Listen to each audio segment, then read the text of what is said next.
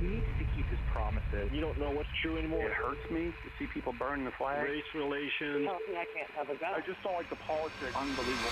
It's what you've been waiting for all day. America Now. Buck Sexton with America Now. Join the conversation. Call Buck toll-free at 844-900-BUCK. That's 844-900-2825.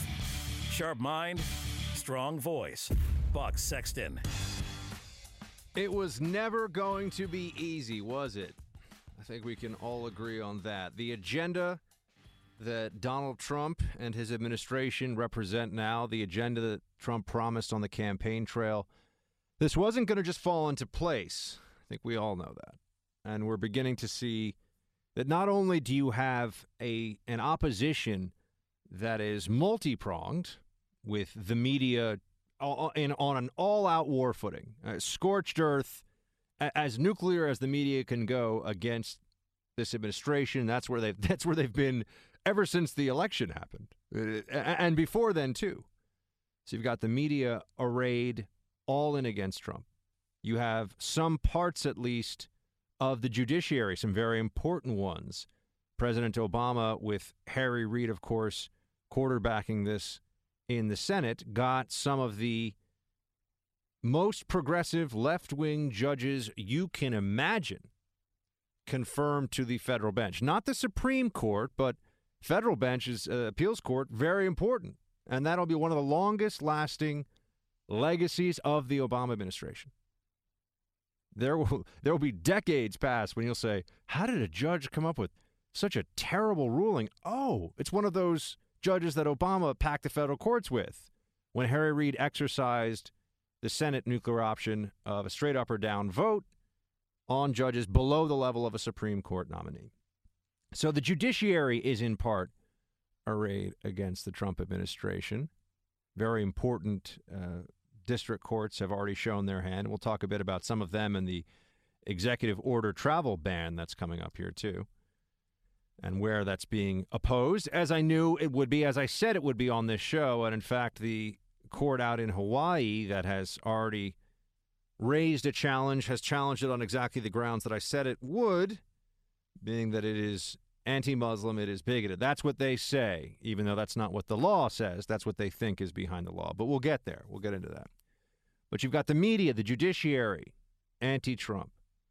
Then you add into that some very important parts of the bureaucracy, and at least some intelligence officers, perhaps law enforcement officers, people within the DOJ, a very small contingent, I would guess, at least a very small contingent that have taken an active hand against the Trump administration, but they're certainly there, and you don't need a lot of people with access to government secrets and classified to cause problems for an administration when all they're seeking to do is embarrass politically the Trump administration. So you have a number of different places where resistance is to be expected. And they're already running up against it. That's clear. You know this, right? We're just going over. We're setting the table here. We're surveying the battlefield together. But here's perhaps what wasn't expected beforehand. The GOP. How many weeks has it been now? Not very many into this administration. And the first major legislative mission that they are embarking upon here is the repeal and replace effort for Obamacare. And there is dissent from within the ranks. That much is clear at this point.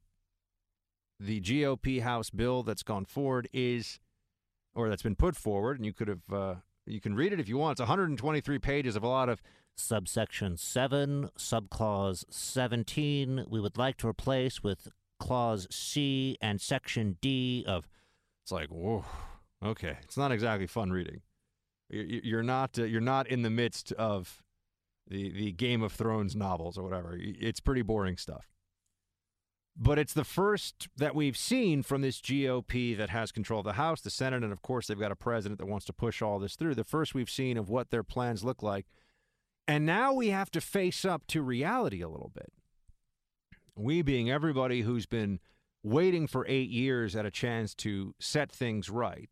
And I have to say, that's where you're going to see the most improvement. I do believe very strongly that the GOP House, the GOP Senate, will be able to undo much of the damage that was done. Certainly not all of it, but much of the damage that was done. We'll see this with regulations. We'll talk more about that later on in the show. We will see this on immigration policy, although they're running up against a lot of headwinds on that already. And hopefully we will see that in the tax code as well, though that is going to become quite a fight, I believe, too. But we've known for a while that there would be hurdles, there would be obstacles, and now we're running up into them. And you need to have, as much as possible, a united front on the GOP side if they're going to face off against all of them. I haven't even mentioned the Democrats in the Senate, the House, and various other elected bodies across the country. I haven't even mentioned them. They're going to do everything that they can, not just to oppose the agenda, but to lock up some Trump officials if they have their way. But we have this first outing of the health care bill, and it is not strong. It is very problematic. But what we have to face up to now is something that a lot of us, I believe, have been waiting for. It is, in a sense, a day of reckoning, although it's going to be many days of reckoning. And that is that the GOP, sure, we can undo some of the bad things that Obama did and the Democrat-controlled, well, at one point House and Senate, but then Democrat-controlled Senate for much of Obama's presidency. We can undo some of that, a lot of it. Well, we'll see how much. But we run into a fundamental problem of politics here. And this is what the health care debate within the GOP has exposed.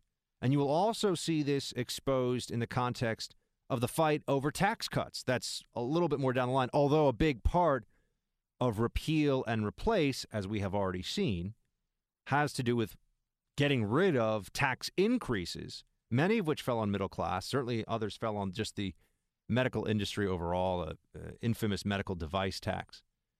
But the taxes used to try and prop up this failing law, and it is failing. There's no question. The ACA, Affordable Care Act, better known as Obamacare, is failing. But while people are pushing back so hard on some aspects of this bill, saying it's not conservative, which is true. A lot of it is not conservative. It's not free market. It keeps in place many of the mechanisms of Obamacare. And it also insists on continuing to dispense what I call the goodies, the giveaways, the freebies. And this is what the GOP is going to have to maneuver around and confront in different stages of this whole process legislatively, that they have made promises as to what they can give people and what they can do for them on the health care front, on the taxation front. And the Democrats stand over on the side just saying, well, we'll give you more. Whatever they're giving, we'll give more. You know, the Democrat Party is Santa Claus in this discussion. They're just free stuff. And the Republicans have been saying, no. Or actually, a better analogy would be the Democrats are Robin Hood, because they're always pretending to take from the rich and give to the poor.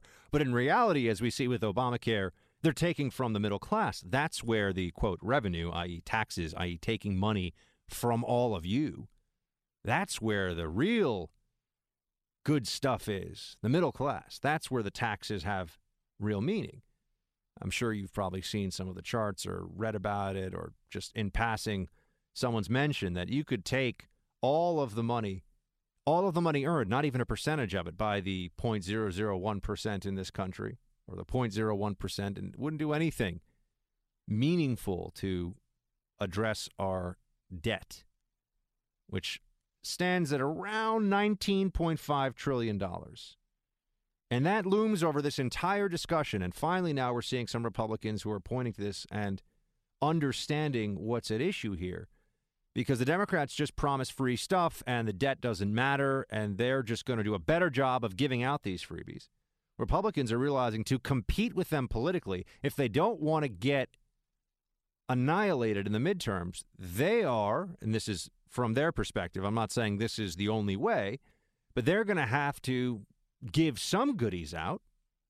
They're going to have to keep some of the freebies from the federal government flowing.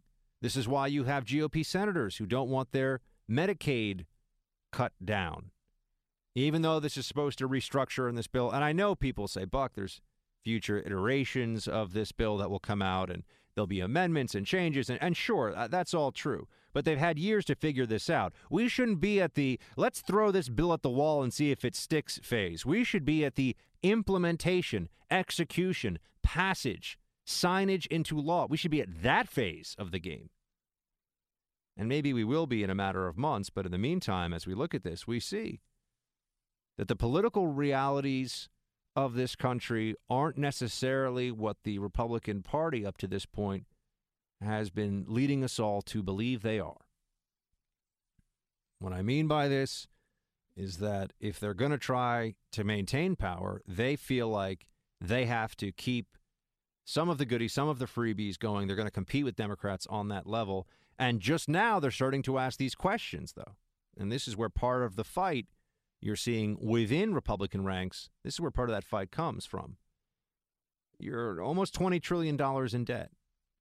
Sure, it's better to just do what you want to do and not worry about the impact on the debt, especially when you're talking about, well, in 10 years, this is unsustainable. Well, the people that are voting on all this stuff, they're worried about 2 years. They're worried about the midterms. They're worried about maybe 4 years or 6 years, but they're not looking 10 years down the line. And it is a political liability for them, I believe, some of them, to do the thing that they've been saying they do all along, which, of course, is to tackle the almost $20 trillion in debt that we have, to balance out the budget. If they're going to do these tax cuts, which are just now being talked about, remember, it's Obamacare first, then tax cuts. That's what they've said. But much of the best stuff we've seen so far from the House GOP bill is reduction of taxation, removal of taxes put in by Obamacare. But you got the Wall Street Journal and others that are asking some questions here, as well as people like Rand Paul and members from the House and the Senate. Well, are we going to pay for this? To pay for tax cuts? Now, isn't that a fascinating construct in and of itself? To pay for tax cuts. Tax cuts are meaning the government's taking less of your stuff, less of my stuff. Paying for tax cuts is a strange way to look at it, unless we've already conceded that there's going to be a lot of spending that's got to happen, and we're not going to touch any of that. And if we're going to stay within some parameters of solvency, we can't spend ourselves into oblivion even faster. But the reason they talk about it in this way of paying for tax cuts, which is so weird, we pay the government. What do you mean? It's going to pay for tax cuts? That doesn't make any sense. That's why they also use words like revenue when they mean taxation, and they're playing games here. To pay for tax cuts is a suggestion that the government makes to itself, when in reality, that's because they don't want to turn to us and say, well, you know, the problem here is that 70% of government spending is on autopilot. The reality is that the entitlement state is set to massively financially oppress and limit and constrain future generations, if not have a real economic reset or an economic collapse of some sort, which sounds gloom and doom and crazy until you ask all of the people that were around in D.C. in 2008, and they say, well, we just avoided catastrophe very narrowly because of all the wonderful work they did in government. Meanwhile, the crisis was actually largely a product of government intervention in the housing market, and part of that was driven by a desire for social justice, but that's a whole nother conversation perhaps for another show. So do they go forward with the Obamacare tax cuts, the tax cuts rather that will come from removing them out of Obamacare, or not? Do they go forward with the eventual tax cuts, including on corporations that they've promised? Well, they can do it and not worry about what it does to the debt. And you know what? That's going to be really popular. Or they can do it and then deal with the fact that that means there's going to have to be money that comes from somewhere else. And then they're just shifting it all around, aren't they? Then they're just redistributing the wealth differently. And all the while, the Democrats are on the sidelines saying to themselves, see, they don't know what they're doing. We're just going to give you more stuff. Don't worry about it.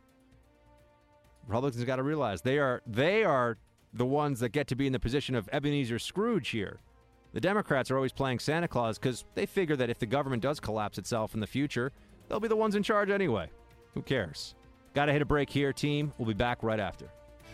Welcome back to the Freedom Hut. Buck Sexton here with you all. Would love to hear from you. 844-900-2825, 844-900-2825, or 900-BUCK, which is my name. All right, so as I was saying before, it was never going to be easy. The agenda is going to require a lot of heavy lifting. First, it was selling it to enough of the American people to win the election. And I mean win, of course, the presidency as well as control the House and the Senate, or keep control of the House and the Senate.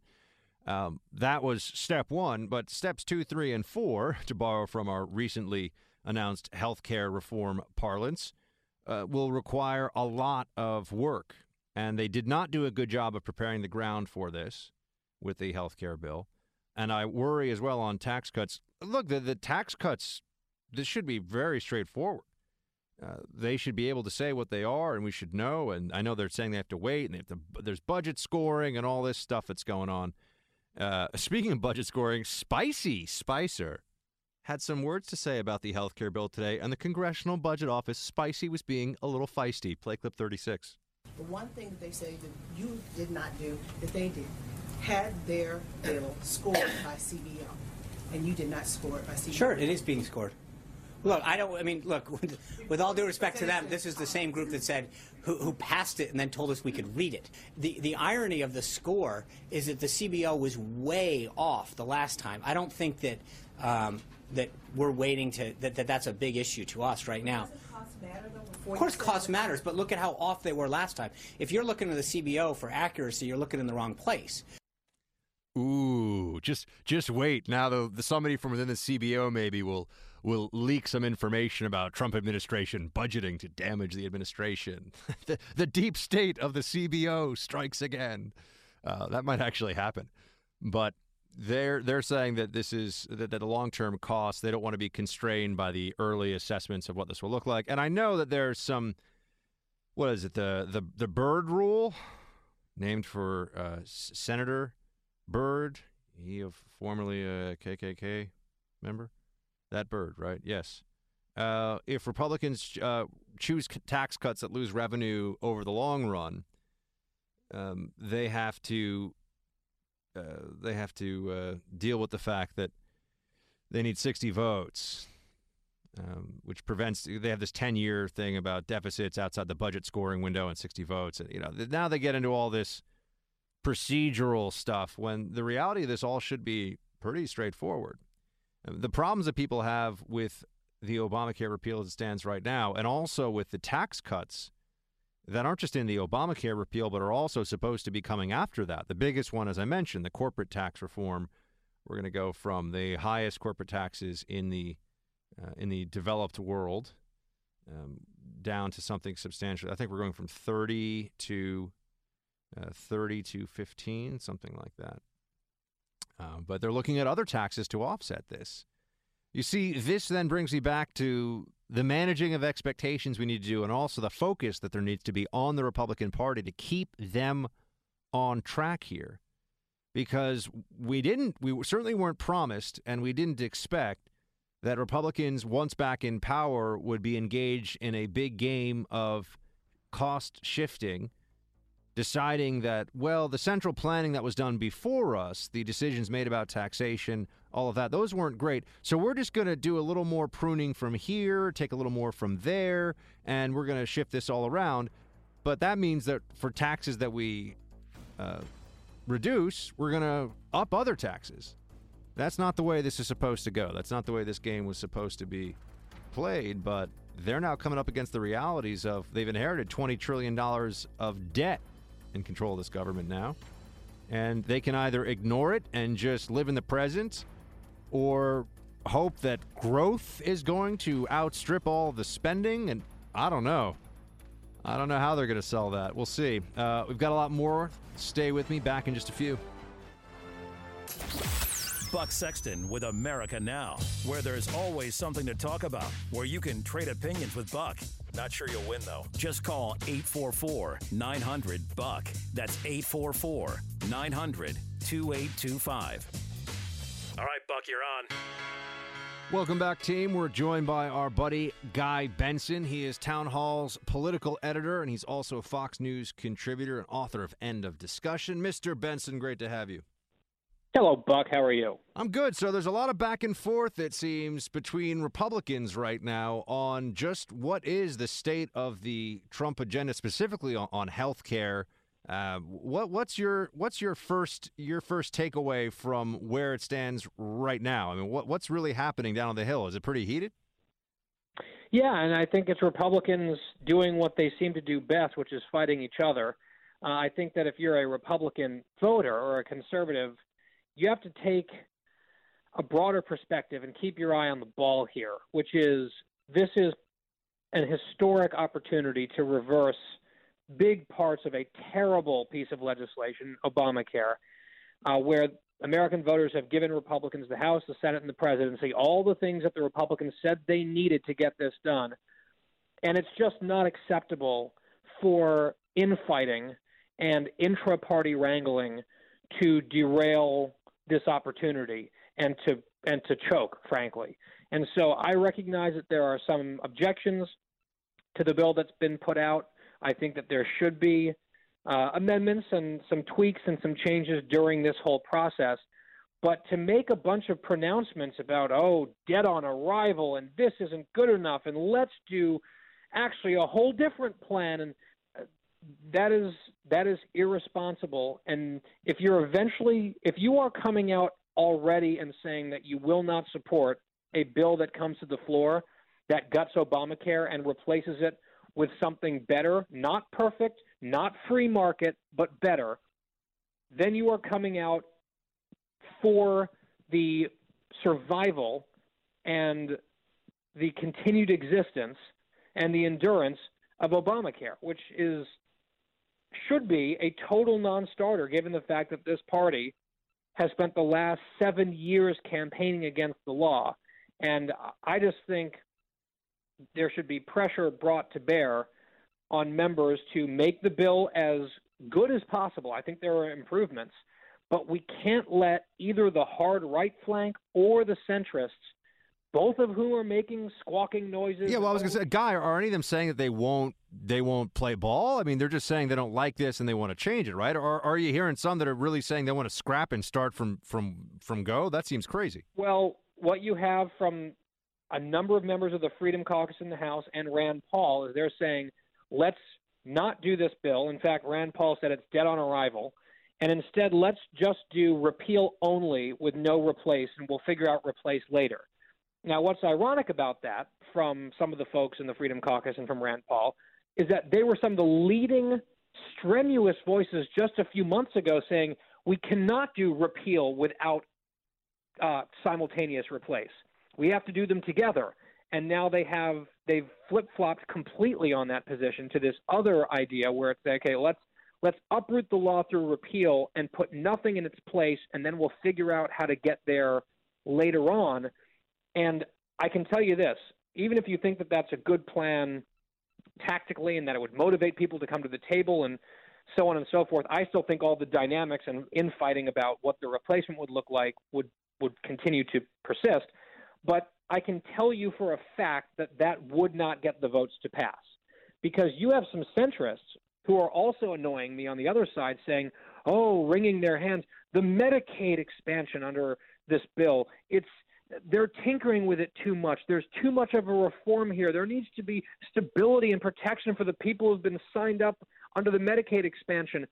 And first of all, if you look at the Medicaid provisions in this new bill, in my mind, they are very generous. They are too generous, I think. But you have 4 senators sort of on the moderate center-right side sending a letter to Mitch McConnell this week saying we cannot support a bill that includes these provisions on Medicaid. So you have very few votes to spare, particularly in the Senate. You have 2 at most. And so far we have at least 3 conservative members, Cruz, Lee, and Paul, suggesting that they are willing to derail the thing potentially and that it's not acceptable to them. And then you have a number of moderates carping about other things at the other end of this. And if the party cannot unify around one imperfect but better plan after 7 years of complaining and after all of the work that's been put into this, then I don't know what the point of electing Republicans is. Well, I think that's the fair question, and that's what a lot of people are going to wonder if this thing does somehow fall flat on its face. And to be fair, it's very early in the process for anyone to think that that's going to happen.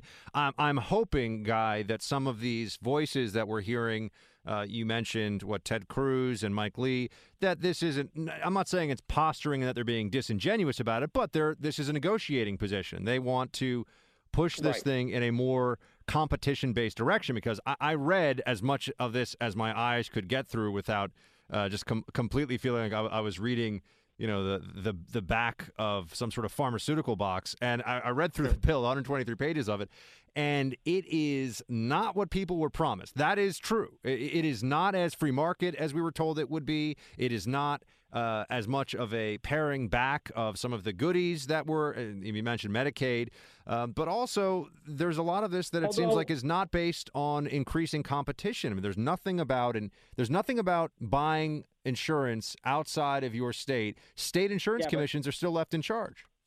Hang on, though.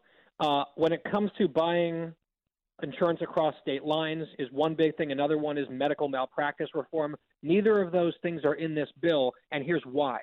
It's because this is a reconciliation bill, and it can only change things that have to do with the budget.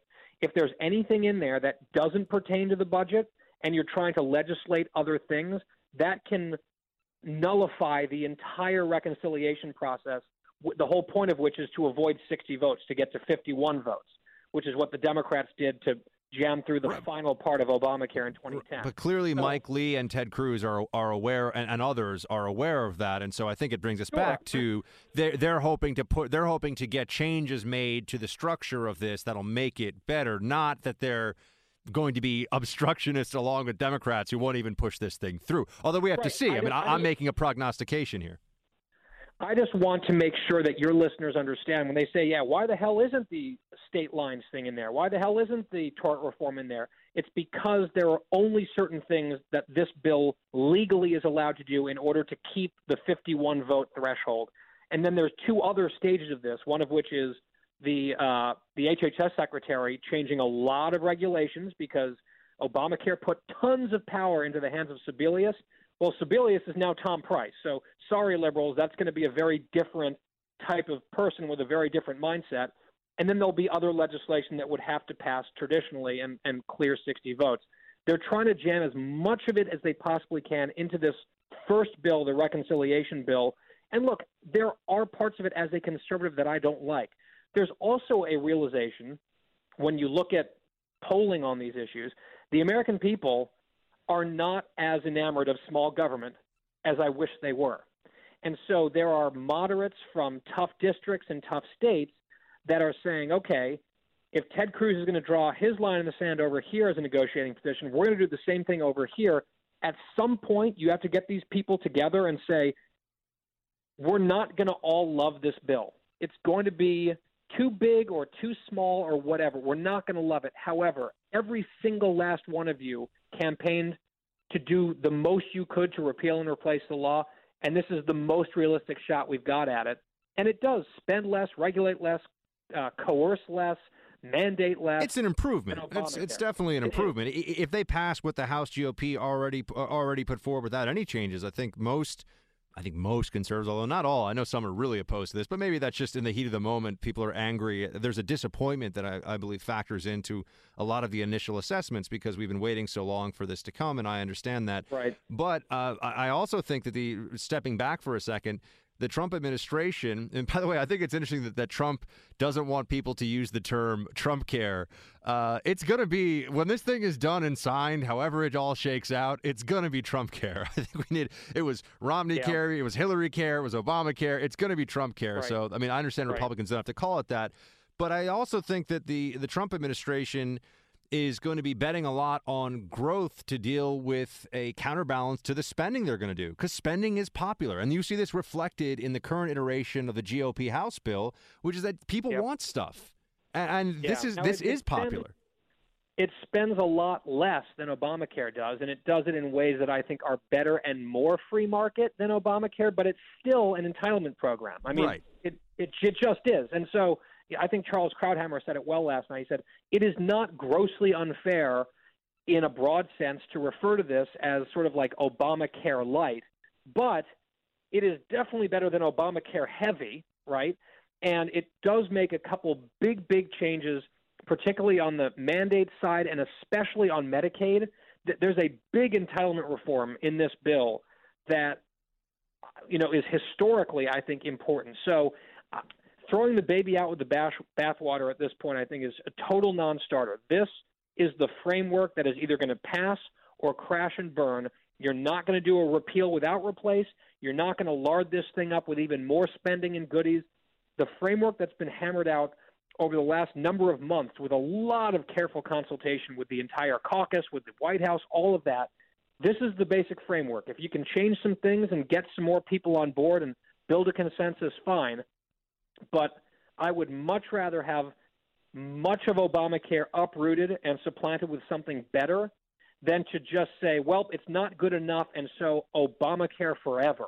That is just a total red line for me. But are you really, I mean, we got to go in a second, Guy, but are you really concerned that some members of the House and Senate on the GOP side are going to let the perfect be the enemy of the good here? You think that that's a real concern? You are worried about that? Yes, I am worried. I'm not saying that it's over. I'm not saying that the thing is going off the rails. I just think there is enough of a possibility of a gang of centrists or a gang of righties getting all up in sort of in their own minds of ideological purity or re-election concerns or whatever it is, and putting that ahead of advancing the ball. And I think there are some conservative groups who are, basically saying dead set against it, kill the bill. I think that if that's a negotiating position to try to improve it a little bit, fine. But if at the end of the day you've got conservative groups agitating against voting for this thing, with the Democrats, it's just what is the point? Leave it to Republicans. Republicans would be that old adage about never missing an opportunity to miss an opportunity. I mean, this is unbelievable that they would do that. But we'll have to see how it shakes out. Guy Benson is townhall.com's political editor and Fox News contributor. Guy, great to have you, man. Talk to you soon. Thanks, Buck. Sounds good. And team phone lines are open, 844-900-2825. Buck Sexton with America Now continues right after the break. So there's a fundamental problem, once again, when we talk about health care and the health care reform, or the reform of the health care reform, which is what a repeal in place of Obamacare would be. It's that a lot of people in this country, and I think that many Americans, if we're talking about this issue, a little bit of reflection on what our expectations are would be illuminating, because really it's become standard for us to think about health insurance really as subsidized health care. Everybody more or less wants somebody else to subsidize their health insurance, or their health care rather. Sorry. They want somebody else to be picking up a big part, whether it's your employer or the government or some program. Somebody else picks up a big part of it.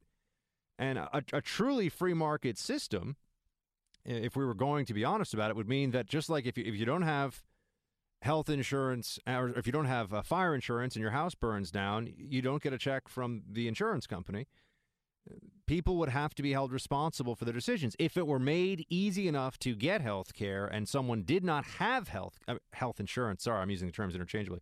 If it were made easy enough to get health insurance and you did not have it, then you would be in a position where, the financial problems would be in your own hands. But that's not what we have. That's not even anywhere near what we have right now. What we have is everyone thinking that when you go to the doctor, you should pay just a copay.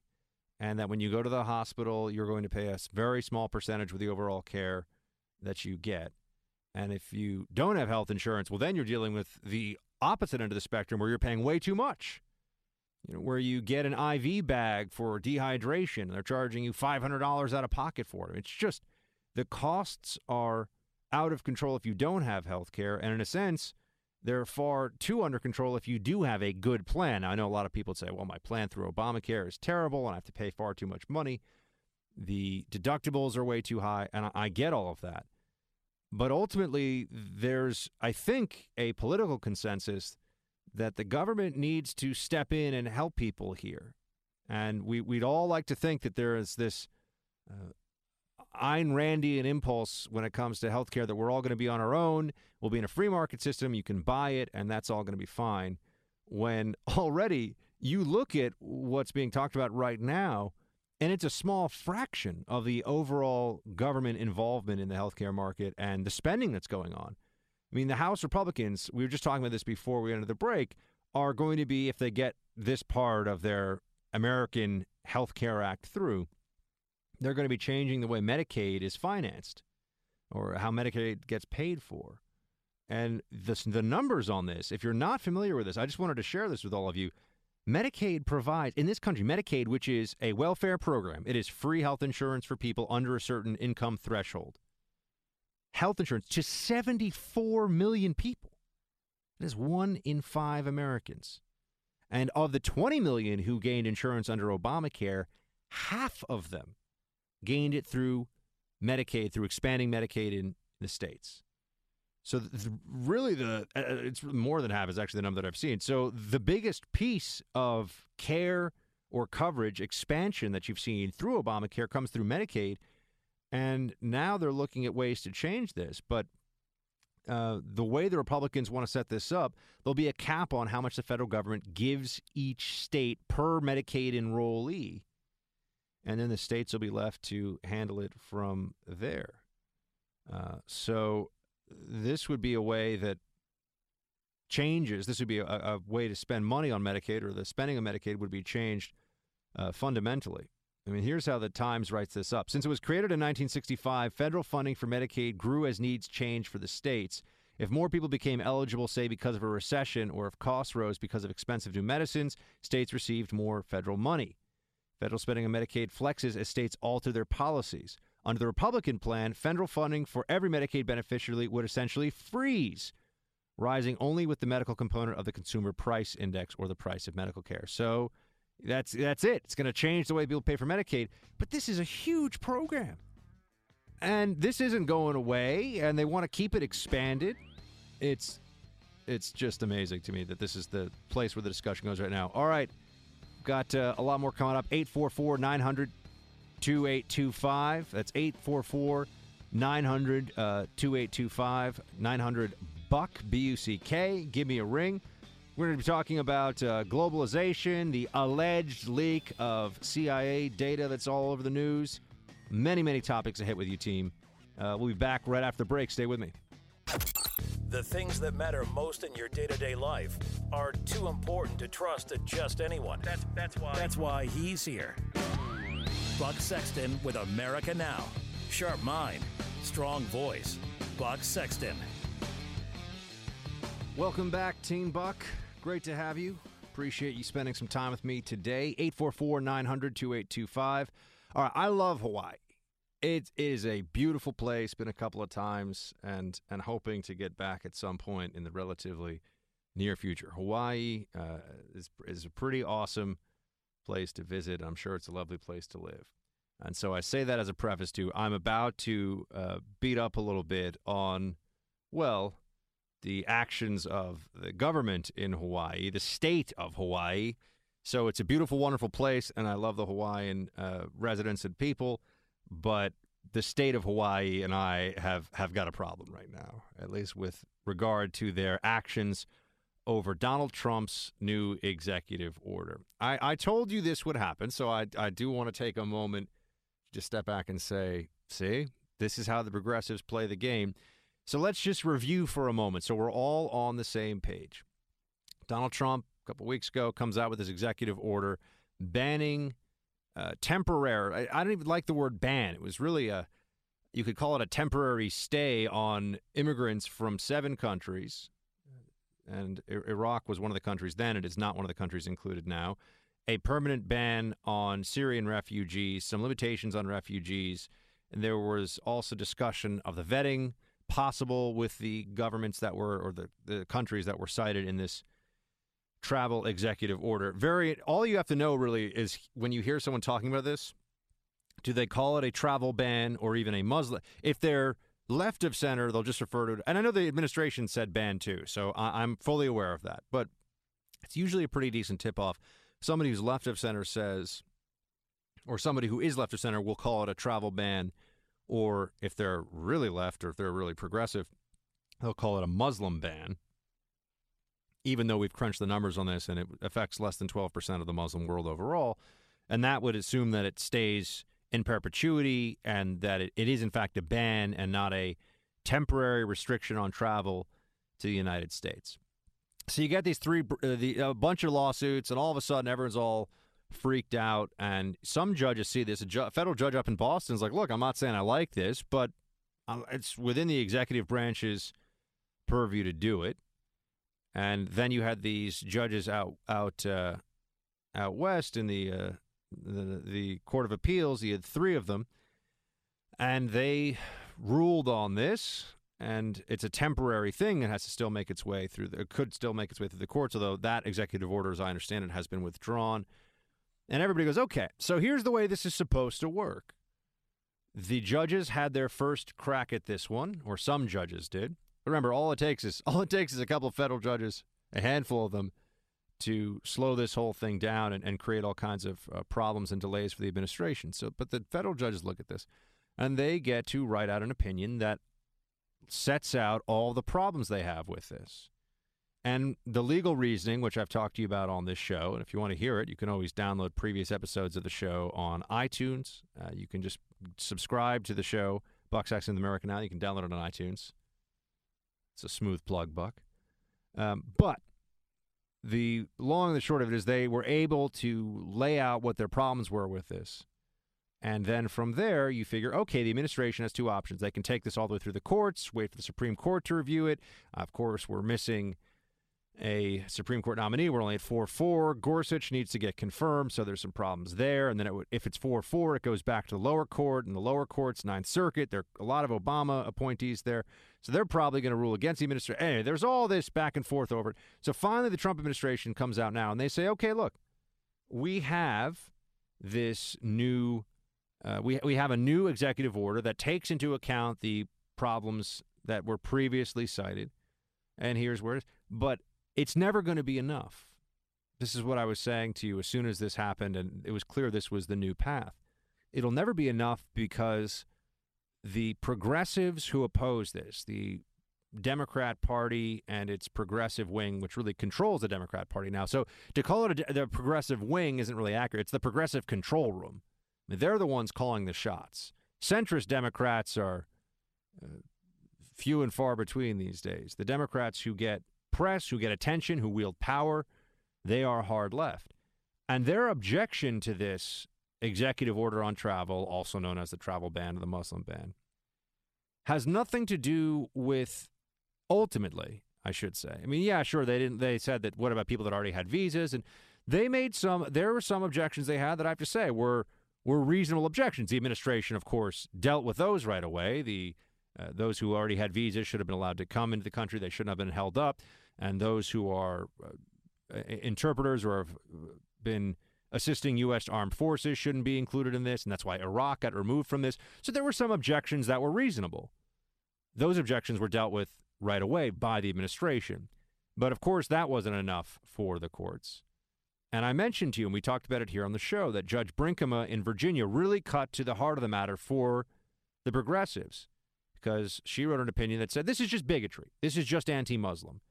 The problem with this is all the process issues that were raised before were just an excuse for left-wing judges to legislate from the bench, to overrule the executive branch, to overrule the commander-in-chief on an area that not only does he have constitutional authority, but the Congress has even added federal statute that clarifies that constitutional authority in this case, that the president can determine that any class of non-citizen, for whatever national security reason he believes, can enter the country. It is cut and dry, plain and simple. If there is law that just can be read and understood to mean what it says, that should be this, but that's not how they treat it. So they talk about the process problems. Those are addressed. And now we really will get to the heart of the matter, because what angers progressives about this is that they view it as they view it as discriminatory against Muslims, because these are now 6 Muslim majority countries that are affected by this. It is temporary. It is only for a few months. There are exceptions built into this. and these are countries that were singled out by the Obama administration. They are completely unmoved by this because you know what this really turns into is a referendum on Donald Trump's Islamophobia. For the left, that's what this is about. They don't think it's about security. They don't think it's about protecting this country. They don't even think it's about the executive branch asserting its authority over this issue. For them, for the left, for the Democrats, the judges that will be looking at this who are, and we'll talk about that in a second, the next one is going to look at it as surprise, an Obama appointee.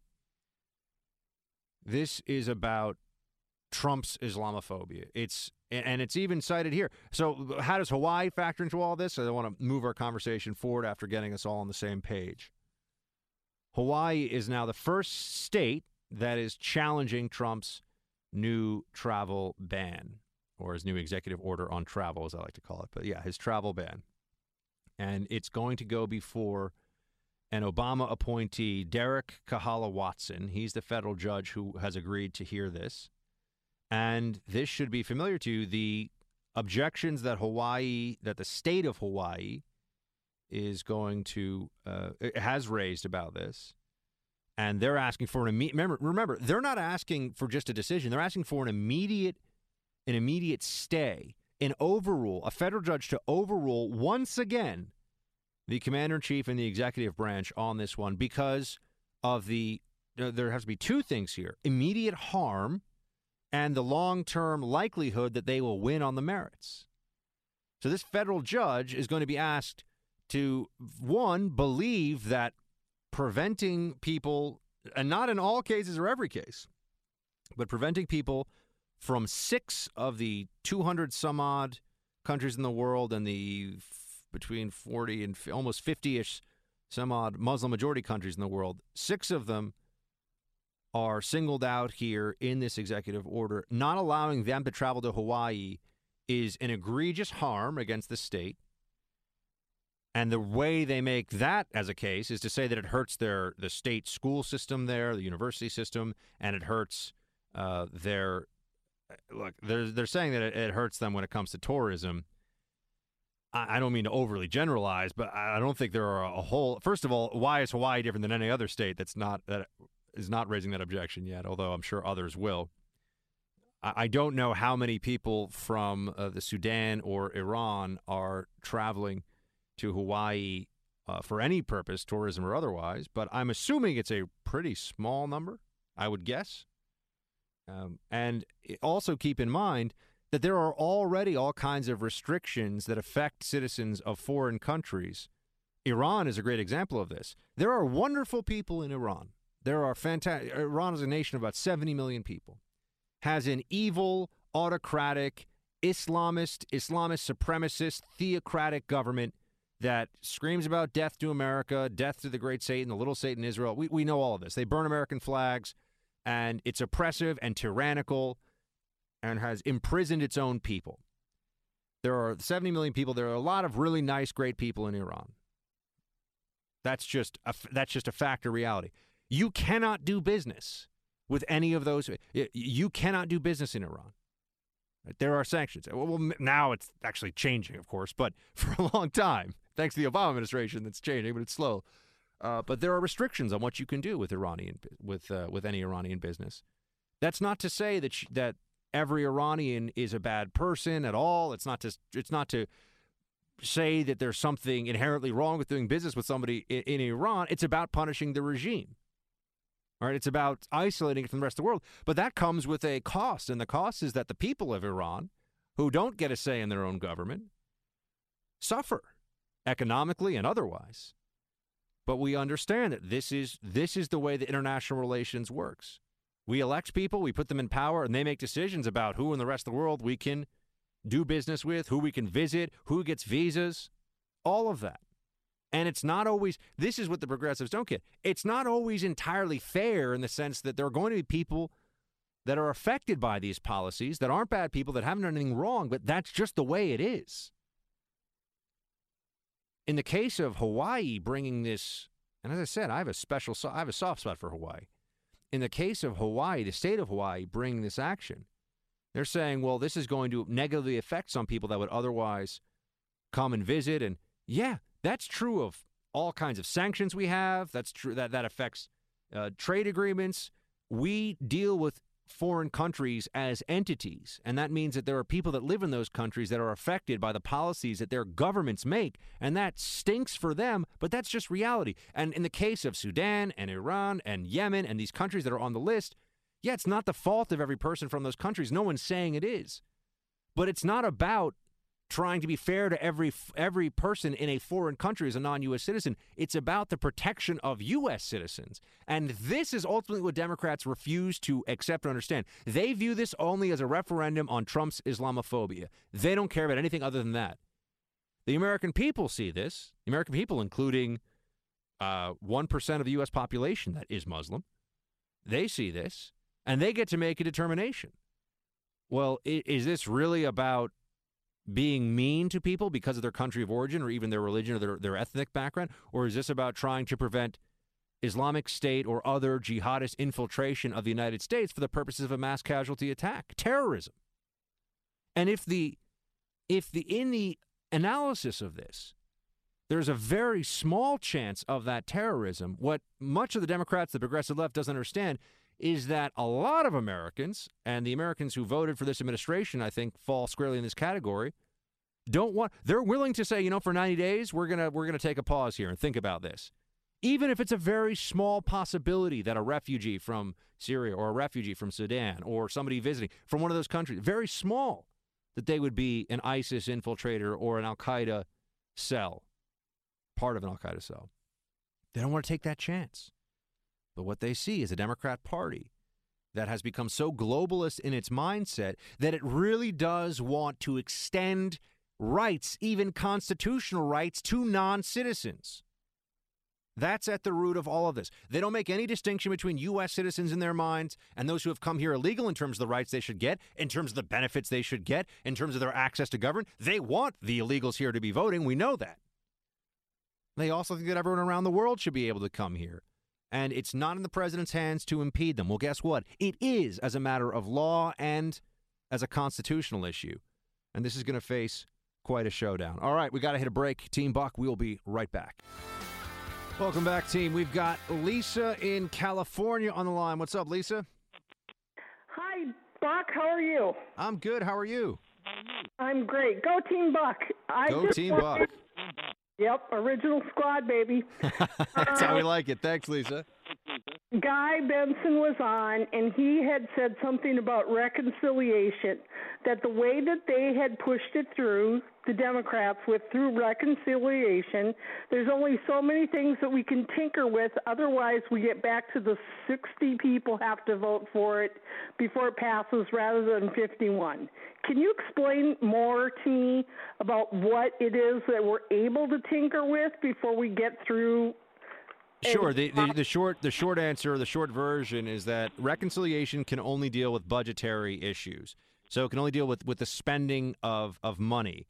So that puts limitations on what, for example, if you wanted to say that, okay, state health insurance authorities no longer get to determine what an acceptable plan is for their state, that would be, the federal government can't tell states what's acceptable, or that states can't determine what's acceptable for themselves. It's just an open and free marketplace for health insurance for any American anywhere in the country.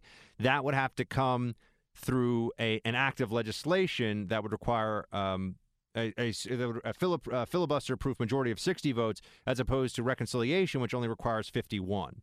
So this is, and by the way, this is a mirror image of how Obamacare was passed, because originally they got through Obamacare and when they had the 60, and then they were able to get through the end parts of it under reconciliation with 51. So this is not a new thing. This is something that it was part of the birth of Obamacare involved this reconciliation versus regular legislative process, and now to remove it, it looks like they're going to go through similar pathways. Does that make sense? I mean, it's a huge bill, so we could talk about a lot of different parts of it, but... Oh, we lost Lisa. I'm going to assume by her silence that, yes, it does make sense. So there is that. We will be... let me see. I wanted to finish up on the travel... where I think the travel ban is going. So this is... Ultimately, they're saying that this is a question of it being unconstitutional because of the First Amendment. They'll say a lot of other things, too, because it's also about obstructing the president's agenda. And this is about the politics surrounding all this as much as it is about a particular travel ban. See, here's what I wanted to get into before. This doesn't affect very many people. This doesn't affect, there are not that many travelers coming from these. First of all, traveling here from Iran, you can imagine it's already there's already issues there. But this doesn't, for a vast majority of Americans, Trump's executive order that has a pause. Keep in mind that getting a visa in some of these countries already takes months. So they're putting it's a months long, and never mind becoming a refugee. And I know they're putting a pause on the refugees as well as part of this. And they're also taking 50,000 as opposed to, 80,000 last year, the Obama administration. So they're cutting back the number of overall refugees.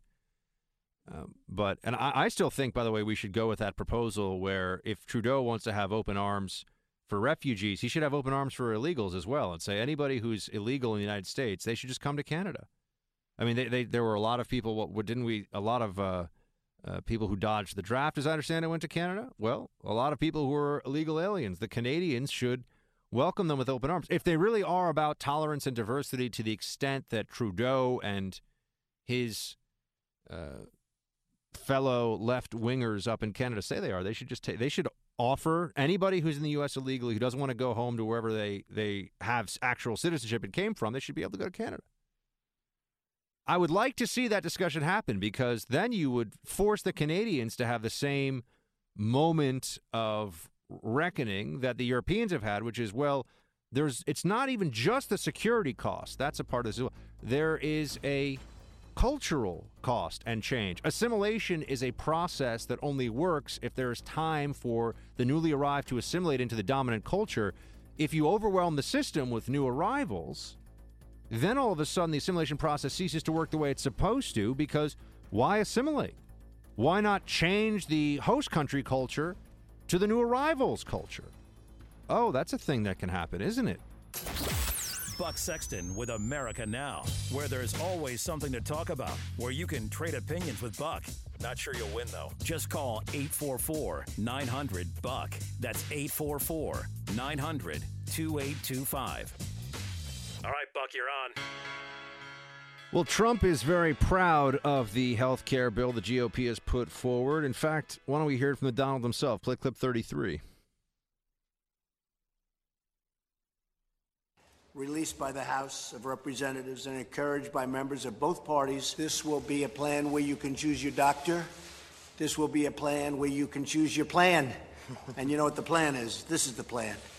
And we're going to have I think we're going to have a tremendous success. We have to remember Obamacare is collapsing. And it's in bad shape. And we're going to take action. Some are not as excited about this, like Senator Rand Paul, clip 34. Is the Republicans are in agreement on repeal, but we're not in agreement on replacement. That's why we should vote on the one thing that we all agreed on. About a year ago, we voted on clean repeal. We don't agree on replacement, but we could have a separate vote on Medicaid expansion. And I'm guessing Democrats and big government Republicans would probably come together and find that they will expand Medicaid. Many conservatives aren't going to vote for that, mainly because it doesn't work. We're dishonest in the accounting. We can't pay for the current Medicare. It's $35 trillion in the hole. The current Medicaid is unfunded, and then we're going to add new entitlement programs to that. If you really want to have Medicaid for everyone in all these states, you should be honest with the people, and you should double or triple the state income tax and double or triple the sales tax. Now, I'm not for that, but that's what it would take if you were honest. Instead, we say, oh, federal government's going to pay for it. Federal government has no money. All right, well, what's true, what's not? Who can referee between these two for us? We've got Ovik Roy on the phone now. He's Forbes opinion editor, author of Transcending Obamacare and How Medicaid Fails the Poor. Ovik, great to have you back on this very interesting topic. Hey, buddy. Long time no talk. Yeah. So, okay, let's just start. Before I wanted to have you respond to the Rand, because obviously, look, Trump is trying to push an overall agenda, and he's not going to be in the nitty-gritty details of Obamacare, and so we can put that on hold for a second. I wanted you to respond to what Rand Paul said there about giving everyone Medicaid. Is he overstating? Where do you come down on this? Yeah, he's not only overstating, he's actually completely misrepresenting the bill. I've had my criticisms of the American Health Care Act, the new House Republican bill. You can read about them at Forbes. But Rand Paul's criticisms actually don't make any sense.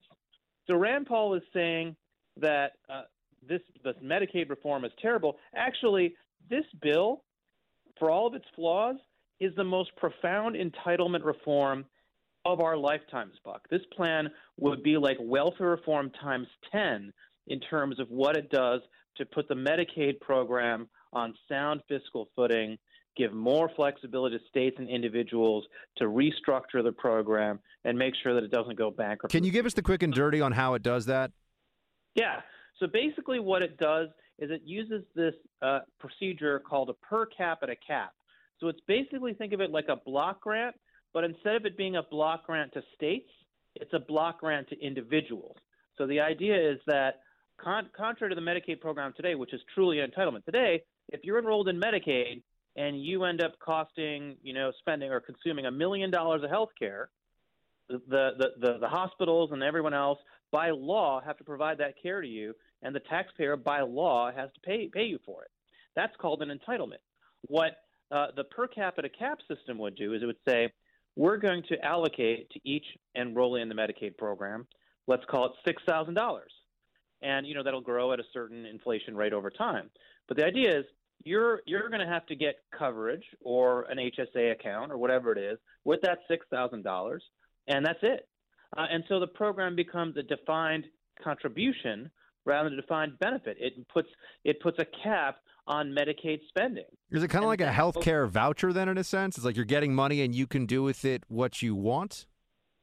It's not exactly like a voucher, and I wish it were. And so I've advocated let's give – I should put it a different way. I don't wish it were a voucher in the strict sense of that term, but what I would say is that I wish that we were giving tax credits to people instead of the per capita caps. All right. So it's like a voucher for the state, but not for the individual. Yeah. So what ends up happening is the state ends up getting the payment, and then they're able to run their program block grant style in a more flexible way. So in an ideal world, the individual would get that money directly and then be able to spend it just like you would with the tax credit. Unfortunately, they didn't go that far, but it's still a massive transformative achievement. Again, the most profound entitlement reform in the history of American entitlement in our lives, and a really important piece of progress that people like Rand Paul, who claim to be about limited government, need to be saying good things about while they're criticizing the things about the law they don't like.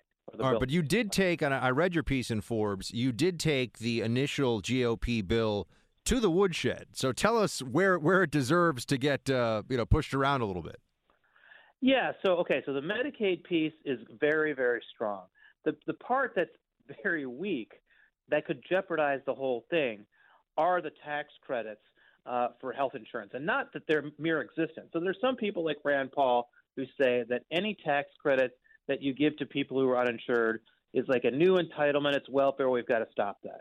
That's not exactly right, because today we massively subsidize health insurance for a lot of people. We subsidize it for the wealthy through Medicare and certain tax breaks for employers. We subsidize it through Medicaid, et cetera. So the idea here is let's actually even it out. Let's have a system where we allow some people who are just over the poverty line to also get a tax credit, but save spending elsewhere. The overall scale of government is actually significantly lower. That would not only make our healthcare system work better, it actually puts more people in HSAs. It puts more people in private coverage. It puts more people in a consumer-driven, market-based system for healthcare. And that's what we've always said, right? The Ben Carson plan for health insurance and health reform, give everybody an HSA and let them control the money. So the more we can move to that kind of a system where patients are controlling the healthcare dollars, the more costs will come down for everybody. So that's a market-based reform that we should embrace. But the problem, so I'm praising that aspect. Yeah, I was going to say, it sounds good so far. You got to take us over to the dark side, the bad side here. Yeah. So the problem is that the precise technical structure of the tax credits in the Republican bill are a total mess that will end up driving up premiums and actually driving more people out of the insurance market not more people into it. So that's basically the problem is it's going to have this brand on it that it's tax credits, it's free market-based health reform, and the results aren't going to be very good. And then everyone say, oh, this free market stuff, it's really terrible. Right? Wait, so but why isn't it good, though? So you're saying tax credits. Why are they not good? Because the structure of them is such that they don't repeal enough of the Obamacare regulations because they can't through reconciliation. They can only repeal some of the Obamacare regulations, but not most of them. And so if you keep the Obamacare regulations in place because you can't repeal them through reconciliation, and then you repeal the individual mandate, and you have tax credits that aren't structured in the right way so that poor uninsured people can afford the premiums that will result from that combination of reforms, you're going to throw a lot of people off their health insurance. So you're going to destabilize the private insurance markets, and that's going to lead to more calls from the left for single-payer health care and everything else. What do you make? What do you make of the response to this that we're hearing, of course, from D.C. That that's just because we can't do it yet through reconciliation. We have to wait. Do you buy that, or is that a dodge? It's a half dodge and I half buy it. So it's true that that reconciliation limits their ability to do important things that we need to do, but the bill as it's structured now still doesn't do everything it could do to reform the system in a more freedom-oriented direction. So it's half a dodge, it's half an excuse, but it's half true. Okay, so there are ways then that this could be fixed. I mean, meaning that this is not that nobody should be saying this bill's dead on arrival or it's a disaster. I mean, we've got members of the GOP here. Play clip 34 for a second, please.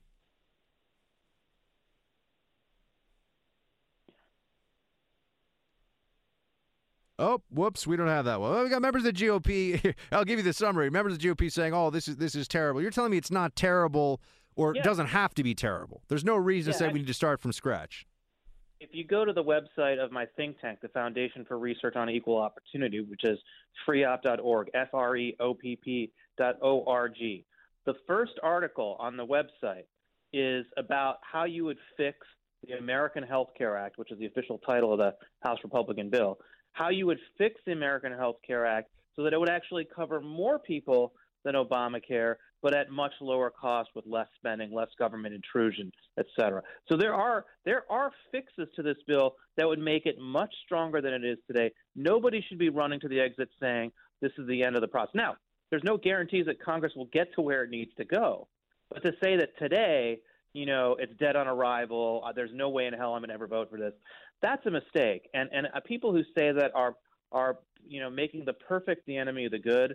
And politics is never about the perfect being, it's not about achieving perfection. It's about moving the ball down the field. And we have the opportunity to significantly move the ball down the field with the right legislation. Now, I have seen that there are some organizations, including a lot of headlines today around how the American Medical Association opposes the GOP bill. A lot of hospitals and doctor networks are coming out saying they oppose it. Is that just politics masquerading as expertise, or what are their problems with this? It's crony capitalism. Here's the thing. What does Obamacare do? It takes taxpayer money and reallocates it from your pockets to the healthcare industry. So, of course, the healthcare industry is going to come out against any bill that cuts spending on healthcare, government spending on healthcare, taxpayer spending on healthcare. So if the industry is objecting to the bill, if hospitals are objecting to the bill, that's the first sign that Republicans are doing something right. All right. Well, it seems like this is going to continue on. Do you have any predictions for where all this is going to go? Listen, I worry that a lot of this kind of initial, it's dead on arrival stuff is going to make it really hard to pass repeal and replace in the House of Representatives. So I really urge your listeners to tell their representatives, calm the hell down and work together, work on this bill, make it better, and let's actually get this down. Let's get this done. Avik Roy is Forbes opinion editor and author of Transcending Obamacare and How Medicaid Fails the Poor. Avik, great to have you, sir. Thanks for your time. Hey, thanks, buddy. Phone lines are open, 844-900-2825, 844-900-BUCK. We'll be back in just a few. Hold the line. The things that matter most in your day-to-day life are too important to trust to just anyone. That's why he's here. Buck Sexton with America Now. Sharp mind, strong voice. Buck Sexton. Welcome back to the Freedom Hut, my friends. Today is called, by some at least, well, it's called International Women's Day, which, as I told you yesterday, has its roots in socialist organizing movements or socialist movements that organize labor. But it is also a day without a woman. Let's hear one of the chants. 39. A day without a woman is a day without me. A day without a woman is a day without me. A day without a woman is a day without me. A day without a woman is a day without me. I strike today, sisters, because until President Agent Orange is still in office, our fight is a fight against fascism, against misogyny, and against Islamophobia. Well, first of all, what does Islamophobia or fascism have to do with any of this? Second of all, I'm pretty sure if we asked her for a definition of fascism, that would be interesting. And, yeah, so there's a lot of that going on. Chants, but there's actually not a lot of it now that I think of it, because I'm reading the reports, and today didn't go as planned for the A Day Without a Woman organizers. Sarah Westwood joins us now. She's a White House correspondent for the Washington Examiner. Sarah, thank you for calling in. Thanks for having me. All right, so I'm already reading some of the after-action reports here, and there's a lot of, even in the New York Times, well, we all knew that this march wasn't going to be as big as the Women's March after Trump's election, and this is really about setting the groundwork for future organizing. Again, and I read this and I think to myself, well, this is because this just kind of fizzled in most places, didn't it? But what have you seen? What can you tell us? Well, certainly the protests since Inauguration Day have been getting smaller and smaller, and from the Democratic standpoint, they still haven't quite found a way to capitalize on all of that energy. They were hoping to turn it into a sort of productive force the way the Tea Party was for Republicans. But when you have these diminishing turnouts for the protests, like the Day Without a Woman was a great example of that today, you see that they're sort of running out of time to capitalize on that energy before people just return to business as usual. Yeah, it seems like this is going out with a bit of a whimper. I mean, I know they shut down. Didn't they? Was it the Prince George's County School District or Alexandria? There were a few big school districts right in the Washington, D.C. area where they just said that our teachers aren't showing up today, right? But it looks like they didn't. The teachers might have been some of the only people that were actually showing up to these marches. I'm reading reports that they were in the low hundreds in some cities. That's not exactly going to light the world on fire. No, and I mean the irony of shutting down schools, forcing women to participate who didn't want to, by some of them having to stay home and take care of their children in some instances, is just a little ironic. But certainly there were demonstrations concentrated in these urban areas that naturally support more liberal causes, but it wasn't nearly on the level of, like you mentioned, the March for Women that spread a lot more evenly throughout the country right after the inauguration, when energy was a lot higher. And Melania Trump hosted an International Women's Day lunch at the White House. How did that go over? You know, the press wasn't allowed to view her remarks, but it really did highlight the number of – no, it was a closed-door lunch, so the press was brought in to see everyone, to see her entrance. She got a standing ovation, but then the pool, as it's called, was escorted out before she got to talk. But it was a great way for the administration to showcase the high-level women in the administration. You had Education Secretary Betsy DeVos there. You had Linda McMahon, who was a small business administrator. You had Kellyanne Conway, the first woman to ever run a successful presidential campaign. She's now counselor to the president. So it was a great way for the administration to combat that image that they are anti-women by showcasing how many women have been elevated into levels of prominence in the administration. Well, it certainly seems like they're going to have to find a new line of attack against the administration other than a day without. There's not going to be another day without a woman march from what I'm seeing here, because it did not have the intended effect. And it's not surprising, because if you're really going to have a work stoppage, which is how this was at least initially described, you got to stop something. A few people from here and there, other than a few school districts, a few people from here and there is not going to have enough of an impact on industry. And what you do have, I think, is a situation where a progressive movement now has to do some damage control of, wow, these really are just far left feminists and progressive ideologues who care enough about this to do anything. Much of the rest of the country just wants to go about their business. And that's the fear that Democrats have, right, is that all this energy is concentrated in these highly progressive areas that already vote heavily Democratic. So it's not going to turn into any electoral gains for them. And I'll tell you, when it comes to women's issues, so often the Democrats and further left liberals have made women's issues and abortion sort of synonymous. And so you're automatically alienating a large portion of women when you hear women's issues start to be brought up, because so many of them automatically think that you're immediately engaging in a discussion about abortion. And that's sort of a purposeful thing that Democrats have done. But it's made these sort of women's issues that might otherwise be appealing. I mean, I'm a woman. I agree women should be equal. But because the women's movement has so heavily embraced the abortion rights movement, it's not broadly appealing. Well, I pointed out yesterday on the show that the Women's March has been very inclusive of men who are transgender, for example, as part of their supposed civil rights movement within the progressive left right now. But women who are pro-life are not really considered to be a part of this whole thing.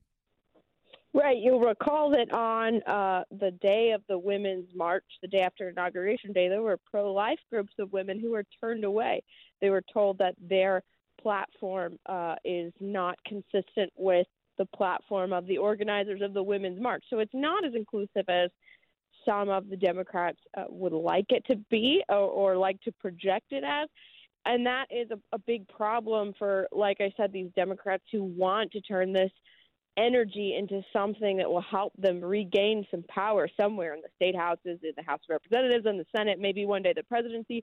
But when they are having such a narrow interpretation of women's rights, or when they are tacking so far to the left when it comes to these populist demonstrations, it's likely not going to yield actual results for the Democratic Party. I see here a piece under your byline. Switching gears, if we can. White House has no reason to believe Trump is a target of Russia investigation. This is a piece you wrote up on WashingtonExaminer.com. What's the latest there? Well, as you know, after the president made some pretty sensational allegations on his Twitter account over the weekend that President Obama had wiretapped Trump Tower during the election, there's been a lot of questions about what he was referring to. And so the administration has been careful to distinguish between what the president claimed, that there was potential wiretapping, and any admission or confirmation that there was at any time a counterintelligence investigation that was targeting Trump that would have yielded that wiretapping. I mean, this is a thin line for the administration to walk, because Attorney General Jeff Sessions, as you remember, has gone to great lengths not to confirm or deny the existence of any Russia-related criminal investigation, right? So the administration is sort of hinting that there was maybe some impropriety behind the scenes when it comes to surveilling President Trump or some of his associates, but they really don't want to confirm or deny the existence of that investigation, because that it goes against the Justice Department's protocol. It's fascinating, though, because now what was used, I believe, by much of the media to at least create a perception that there was real wrongdoing with regard to the Trump-Russia conspiracy. They were saying, well, they created this perception of an investigation because where there's an investigation, there must be some wrongdoing. Now, by Trump saying, well, you wiretap me, the pushback to this has been, no, there's no wiretap. There was never a wiretap. That's crazy. I think that the Trump team, in a sense now, also then pulls back the curtain a little bit and says, okay, well, if there's no wiretap on anybody and this is such a crazy idea, what kind of investigation of Trump ties to the Russians can really be underway? I think it's a way of making a lot of Trump's enemies here discount that there could even be a serious investigation into those ties that the FBI or anyone else is involved in.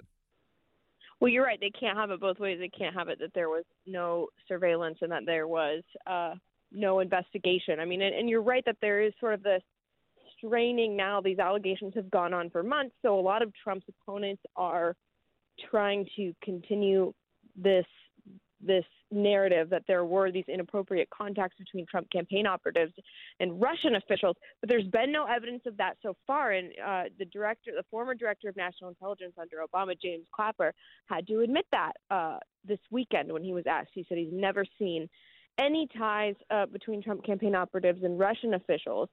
And he sort of had the caveat of, but I'm not in government anymore, so, after January 20th, I wasn't privy to any intelligence. But the bulk of this investigation that Democrats have pointed to all along, that did take place under former President Obama. I mean, to hear Democrats tell it, this investigation has been going on since last summer. And if it hadn't yielded any intelligence by January 20th when Clapper left office, it's hard to imagine where they would have found new evidence between January 20th and the beginning of March in those 6 weeks of evidence of events that took place during the campaign months and months earlier. So far, nobody's been able to point to where or why these allegations are coming from. And it is starting to become obvious that there's not much left for them to dig into. Right. Well, this is what you're left with. I mean, the Trump. This is amazing because, in a sense, people say, "Oh, Trump, his tweets, and they made Obama so mad." I saw that headline on CNN and Wall Street Journal reporting too. Obama is livid, and then CNN said, "He wasn't livid. He was just, he was just angry or whatever." But this is now forcing. A look into the details of this reporting that's been used to construct the narrative of Trump-Russia international conspiracy from the get-go.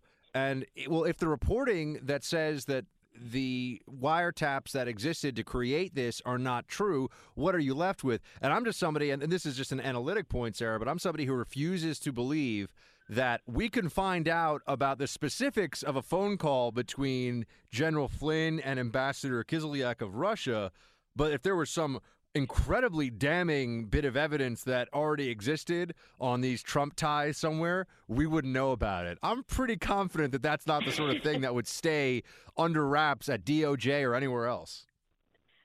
You're exactly right. And so it's made the Democrats' calls now for a special prosecutor to investigate seem that much more not credible because there isn't that underlying evidence to warrant such a step. And Attorney General Sessions has already taken the pretty extraordinary step of recusing himself, which, as you recall, Attorney General Loretta Lynch did not do in the Hillary Clinton case, even though it was an investigation of a former cabinet official, even though she had met with Hillary Clinton's husband, Bill Clinton, on a private jet in a meeting that was supposed to be kept secret. She did not recuse herself. And that investigation proceeded without a special prosecutor. And Democrats at that time had said, there's no need for a special prosecutor. We don't use special prosecutors unless it's something extraordinary. And now when you have this Russia-related investigation clearly winding to a close, being closed down organically without any finding of wrongdoing, now they're starting to call for a special prosecutor long after you would assume the bulk of the investigation has taken place. The conclusion is ahead of all the evidence here, which is well because we haven't found something, now we really need to dig and find more. Well, that's certainly not how it works with a criminal investigation usually. When they've already looked into you and they can't find anything, they're not supposed to say, well, now we need to really turn the screws tighter. But we got to leave it there for now. Sarah Westwood is the White House correspondent for the Washington Examiner. Check out her latest on WashingtonExaminer.com. Sarah, thanks so much. Thank you. And Team Buck, we're going to hit a break and be right back, so hold the line. Isn't it amazing how quickly this story turns around with Trump and Russia and all the investigations into the investigation that they're now saying requires a special prosecutor, but we're also being told that there's no wiretapping of Trump or any of his senior associates. So why would we want to do more investigating? What they really are going to try to do, of course, is to tie in the Russia hacking, which is it's all based on intelligence, the intelligence community's assessment that has been made public that says that there was, in fact, hacking that went on and that the Russians were behind the hacking. So if you believe that, and I do. But if you believe that and then want to find out more, okay. But let's understand a few things as we go into this. First of all, there's really not much more to understand. The Russians did not do anything particularly magical or skilled or amazing by getting into Podesta's email account and hacking into the DNC email server as well. It was very straightforward. That it was not any tactics that haven't already been described, already known. I mean, they fished John Podesta, and he gave somebody his password. That's this is like saying, well, how do we prevent somebody from wearing a hotel uniform, walking up to you in the hallway and saying, "Hey, I need to get into your room. Give me your hotel key card." You can have an awareness campaign, I guess. Don't give somebody your hotel key card unless you're really sure that that's. But you see what I'm saying? They're pretending like we need to find out so much more about Russian involvement in the election or what Russia did. And unless they really want to suggest that there was some hacking of the actual servers that took place or hacking of the actual voting machines, which nobody credible or serious has said that yet. The calls for an investigation of Russian hacking are really just a way to try to fold in more investigation of Trump-Russia ties. The hacking story doesn't get you very far. It doesn't really matter. It doesn't change anything. The intelligence community's already made its findings on this public. We already know they believe that Russia wanted to help Donald Trump, that they were engaged in a campaign to bring down the public perception of Podesta and Hillary Clinton and the DNC. And it was some pretty interesting stuff. I don't believe that swayed the election, and I don't think there's any. This is one of those things where you can never prove it one way or the other, but a reasonable assessment of this, I honestly believe, is that there's no way this changed the outcome of the election. But even if it did, there's no way to do a redo. So the congressional calls for an investigation into this so we can prevent it from happening in the future, to me, it's prevent what? I mean, we know what happened, but you're going to stop what exactly? You're going to stop somebody from responding to an email with their password? This wasn't some brute force attack using Russian supercomputers that overwhelmed the grid and got into. No, this was just old school stuff, or at least old school in the internet sense, and it looked bad for Democrats. Keep in mind, no one even talks anymore about how Donald Trump's tax return, at least a part of it, found its way out into the public eye, and I'm pretty sure no one even talks about it anymore. Very few people even know that George W. Bush's college transcript, I think, was leaked. And that's Obama's college transcripts to this day still have not been made public. Now, not all presidents make their college transcripts public, but notable. That just went away. Why can't we see that? That's as easy as Obama signing a piece of paper. It says, yeah, you can see my college transcripts. People say, oh, Buck, are you saying that he wasn't born in the country? No.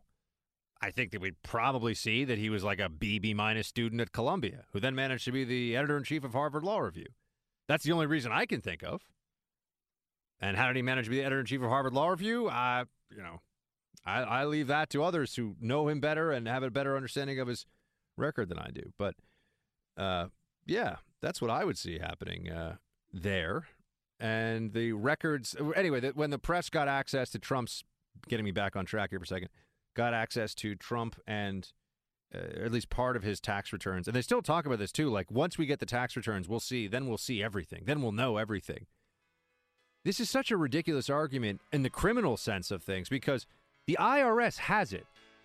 If there was reason to believe that Trump was involved in illegal, illicit financial activity that was in his tax return, they can give that to the FBI. This is like, oh, Trump's got this brilliant scheme to hide his illicit financial international dealings by telling the IRS what they are. Think about how dumb this is. But this is what people put out there. Oh, if only we could see the tax returns. Buck Sexton with America Now, where there's always something to talk about, where you can trade opinions with Buck. Not sure you'll win, though. Just call 844-900-BUCK. That's 844-900-2825. All right, Buck, you're on. Let's get Kevin up in Boston on WKOX into the action here. Kevin, good to hear from you. Hey, Hey, it's great to hear from you, Buck. I just wanted to say before I get to my point of the evening or the day that we never had to worry about Barack Obama's tax returns. Remember, when he never had a hot dog stand or a lemonade stand, and he's not filing a return that's, let's say, up in the Mitt Romney category as Donald Trump, 15, 20,000 pages. So you're going to take out 5 or 6 pages where people just do not understand our tax codes, our tax system whatsoever, or even when he did get a $60 million. He did get a $60 million, along with Michelle Obama, $60 million book deal, which everybody that I've spoken to so far who knows anything about the book industry is like, well, they're actively going to lose money on that deal, the publisher, but it's the Obamas, so you got to just there's no amount of money is enough. That's the approach they take. Actually, 65 was what I heard. Oh, 65, yeah. Yeah, 65, and here's the guy that headed up the Harvard Book Review without on his law review, not book review, but yeah, law review. Did I say book? Pardon me. The Yeah, that's Harvard right. Yeah, thank you. Not on his acumen of writing skills, grammar, or journalism whatsoever. It was a popularity contest, the same contest that took place when he was introduced to us in 2007, this young senator, which everyone, if the press was due diligent at that time, don't you think it should have been the man that graduated from Harvard Law, as with his wife? His wife had to first surrender her law license, as with Obama. It says Obama, Barry Soetoro, voluntarily surrendered. Okay, we're going a little too far down the Obama history side of things here. So what else did you want to talk about, Kevin? I just wanted to say, well, how coincidental. I was part of a conference today on cybersecurity. One of our keynote speakers, which I did not think he was actually going to come, was James Comey, the FBI director. I was about to talk about that news story. You were there when he talked about this? This is the next story I was going to hit. Yeah, the Woods Institute of Advanced Studies, part of Boston College. He came in to address our forum on espionage and firewalls and counter cybersecurity and the measures we take. But what I get a kick out of it, it should have been April 1st, because here's a man that can't even keep his own house in order that's addressing us on how to contain cybersecurity. So he was. This is, by the way, you were written up in the Daily Mail, your conference. The quote here is that no such thing as absolute privacy in America. FBI director warns that even our communications with our spouses are within judicial reach. I assume he said that. What else did he say that was of note? Well, very good point there. But basically that it's open invitation once you go to address a keyboard in any which way, whether it be a social media or whatnot, that the grounds, as most of us know, that it's always privy for. If you're using anything that's transmitting electronic data, there's a way to get to that data. If there's somebody on the other end, there's a way to get it in between. Kevin from Boston, great to have you, man. Thanks for calling. It's so interesting. I didn't even plan this, believe it or not. I was going to talk about this Daily Mail piece next. So I've mentioned it before. My background is as a CIA officer, CIA analyst on Iraq mostly, but also Iraq and Afghanistan.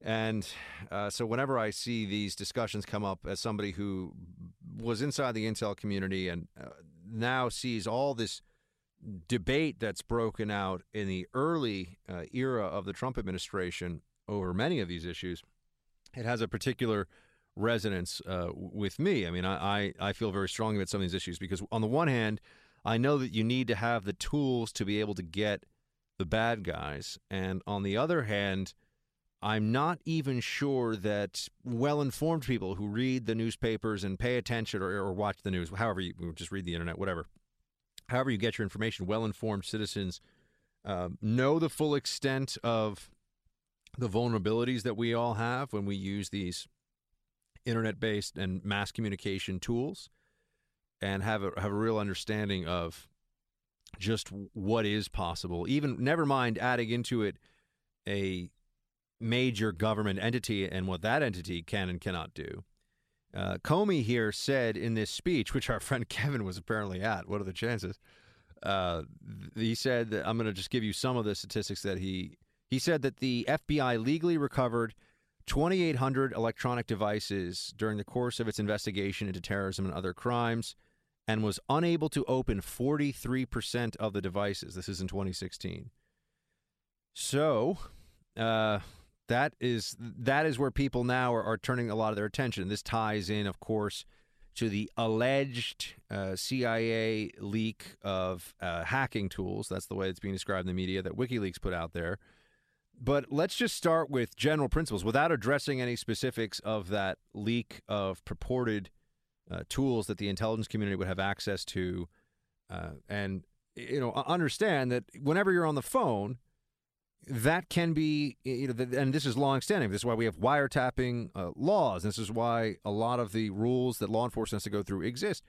Of course, it can be listened to. We all know that. And I'm not somebody who goes too deep into the specifics of the tech, but I can just tell you that anything that you're doing online, at least theoretically, can be intercepted, retrieved, and you've got to think, well, if it's theoretical, someone's going to try to make it possible. And whether it's a foreign government or the U.S. government or some other entity, they're going to try to find ways to get access to that information.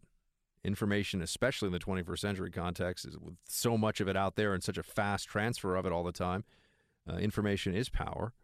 And as we see this now, look at what the discussions are around our own election. It is the belief of many Democrats that a very straightforward, it's really social engineering is what they call it, which just means that fooling somebody. So what's a very straightforward form of fraud, really, or a straightforward scheme to get someone's password so you can hack into their computer, that was all that was done. And we're told by a lot of Democrats that changed the course of the election. Now they just want to believe that. They also said that, keep in mind, they said that Comey bringing up the investigation against Hillary, that changed the investigation. Fake news changed the investigation. Russia with its hacking changed the investigation. I would offer the one thing that definitely, I'm sorry, I keep saying investigation. I meant the election. I think I'm saying investigation. Sorry. Change the election. Change the election. I keep saying investigation. One thing that definitely changed the election, in my view, was the decision not to charge Hillary Clinton for obvious violation of federal criminal statute with her email server. That definitely, because I'm pretty sure that she would have lost the election if she were under a criminal indictment. So for all the whining we hear from Democrats about how Comey did this and the fake news did that and the Russians did this, the one super solid favor that was done for a candidate in this whole election process is the very dubious decision to exercise prosecutorial discretion in such a favorable fashion to Hillary Clinton. That definitely would have thrown the election one way or the other, and they chose not to do it. And it really was their obligation to do it, in my opinion, to bring those charges. She was aware of what was going. She just didn't care. She thinks she's a Clinton, and she was above that. And anybody who's held a security clearance that's listening right now knows exactly what I'm talking about. However much they love Hillary, they would realize that if you had over 100 classified documents on your computer, you were in a lot of trouble. Not a little trouble, a lot of trouble. But I know now we're supposed to think that that's ancient history. And in fact, we're supposed to forget that side of this whole equation and immediately move to Comey making the comments about the opening of the reopening. It was never closed, but the continuation of the investigation into Hillary's server before the election, that cost her the election. I don't know. Maybe Hillary Clinton cost Hillary Clinton the election. Are we ever going to get to that point in this country? I know you were there, or most of you probably are. I'm there, but a lot of people won't. Doesn't matter. It will never be that she was just not an inspiring, not a likable candidate, not a talented politician. Has a tremendous amount of name recognition and institutional support because of her husband. But I know you don't want me to relitigate the whole Hillary thing. I like to put some of that context out there. But Comey's statement here, of course, is in the immediate aftermath of a few things. One, the discussion over whether there was the possibility of a FISA warrant, a Foreign Intelligence Surveillance Act warrant, which now everyone's saying didn't exist. That's a totally fake, false, not accurate. Okay, fine. Maybe that's all true, and I don't know. I'm not. I don't have classified access anymore. I don't know if this thing was around or not.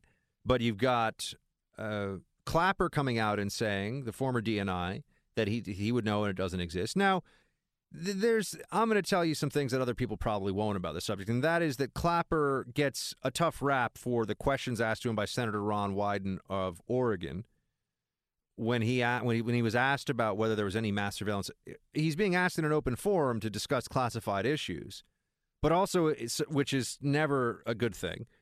And the senator would know that, by the way. Now, I'm not taking a position one way or the other on domestic surveillance. I'm just saying this is always cited as, well, Clapper's a liar and committed perjury.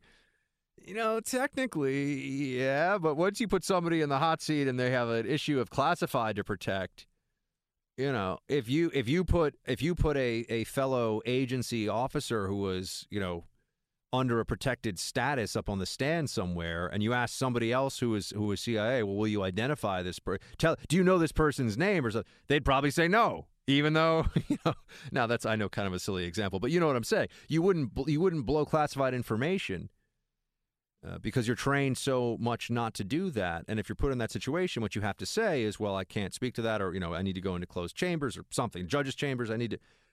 But in that context with Clapper, if he said, well, I can't answer, it would have been an answer. So it's a little bit of there's a little bit more nuance in that. There's a little more nuance in that than I think people give credit for. There are some circumstances where you could be asked to address a classified issue in an open setting and you wouldn't do it. Anyway, there's a lot more. We're going to have to talk about this week, by the way. I'm just beginning to not scratch the surface. We're just beginning to dive into this one together.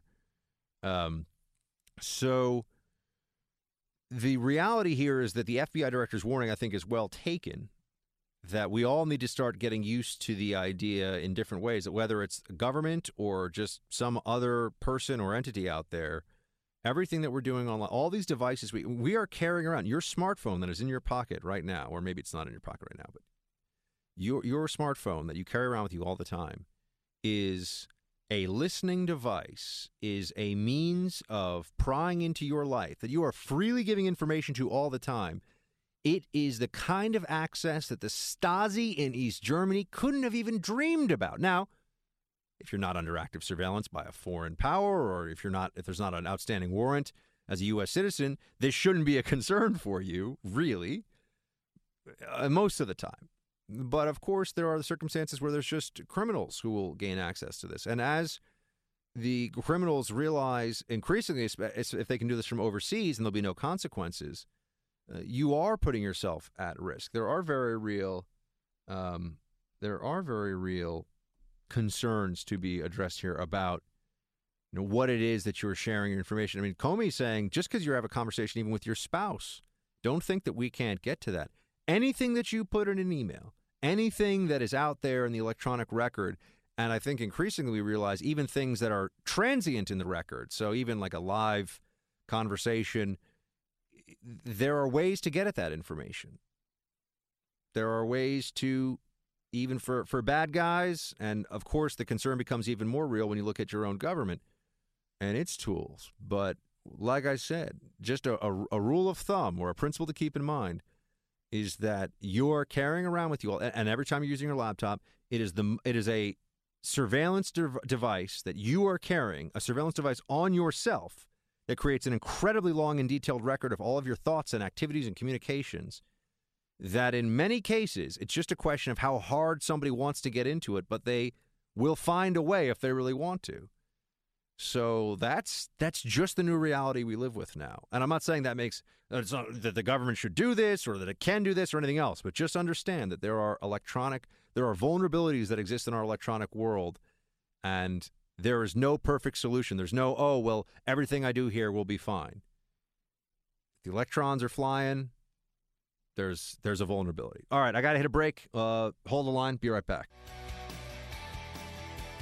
So I'm going to have to set the table for today, and we're going to have to feast tomorrow, my friends, because I didn't get enough time with you to go in depth on the whole WikiLeaks allegations of, the leaks from WikiLeaks and the allegations that it's some CIA hacking tools dump, which the administration is not commenting on in terms of authenticating one way or the other. But here's what Spicy, because we say that with affection, here's what Spicy had to say about this. Play 28 first.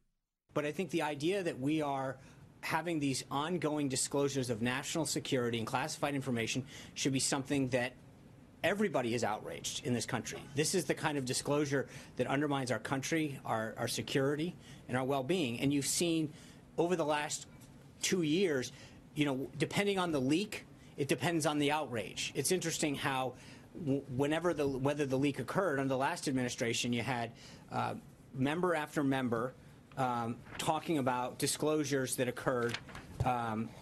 It's interesting how there is sort of a double standard with when the leaks occur, how much outrage there is. Very true, by the way. You'll notice that the disclosures, first of all, the disclosures from the left about, or the disclosures from Chelsea Manning, for example, were held up to be leaks that were somehow, by the left at least, somehow embraced and justified. And they weren't leaks of anything that needed to be leaked. I mean, it was just undermining U.S. national security. But the left embraces it because if it beats down America, if it's bad for American national security and makes us look bad at it, then there has to be some moral grounds for this on the left. Although anytime you're talking about the left and morality, you're going to all of a sudden get confused real fast. But the leaks that came out, for example, of General Flynn and his conversation with the Russian ambassador, the left likes that one. I've been consistent. I have not been somebody who trusts WikiLeaks at all, and don't think that WikiLeaks should be held up as a transparency organization.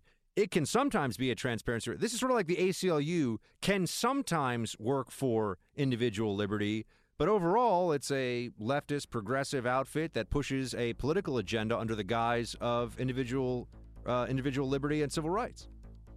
So, I mean, WikiLeaks, let's not fool ourselves. WikiLeaks is not an organization that is devoted to anything other than undermining U.S. national security interests. Doesn't mean that it doesn't sometimes tell us interesting things, and maybe if you don't like Hillary, you think what it did was great over the summer. But come on. This latest leak, what could possibly be the justification for this, if in fact it's real? We're going to have to hit this more tomorrow, everybody. So join me 6 to 9 Eastern. Go on iTunes, download the podcast. And until tomorrow night, I have to say to you all, shields high.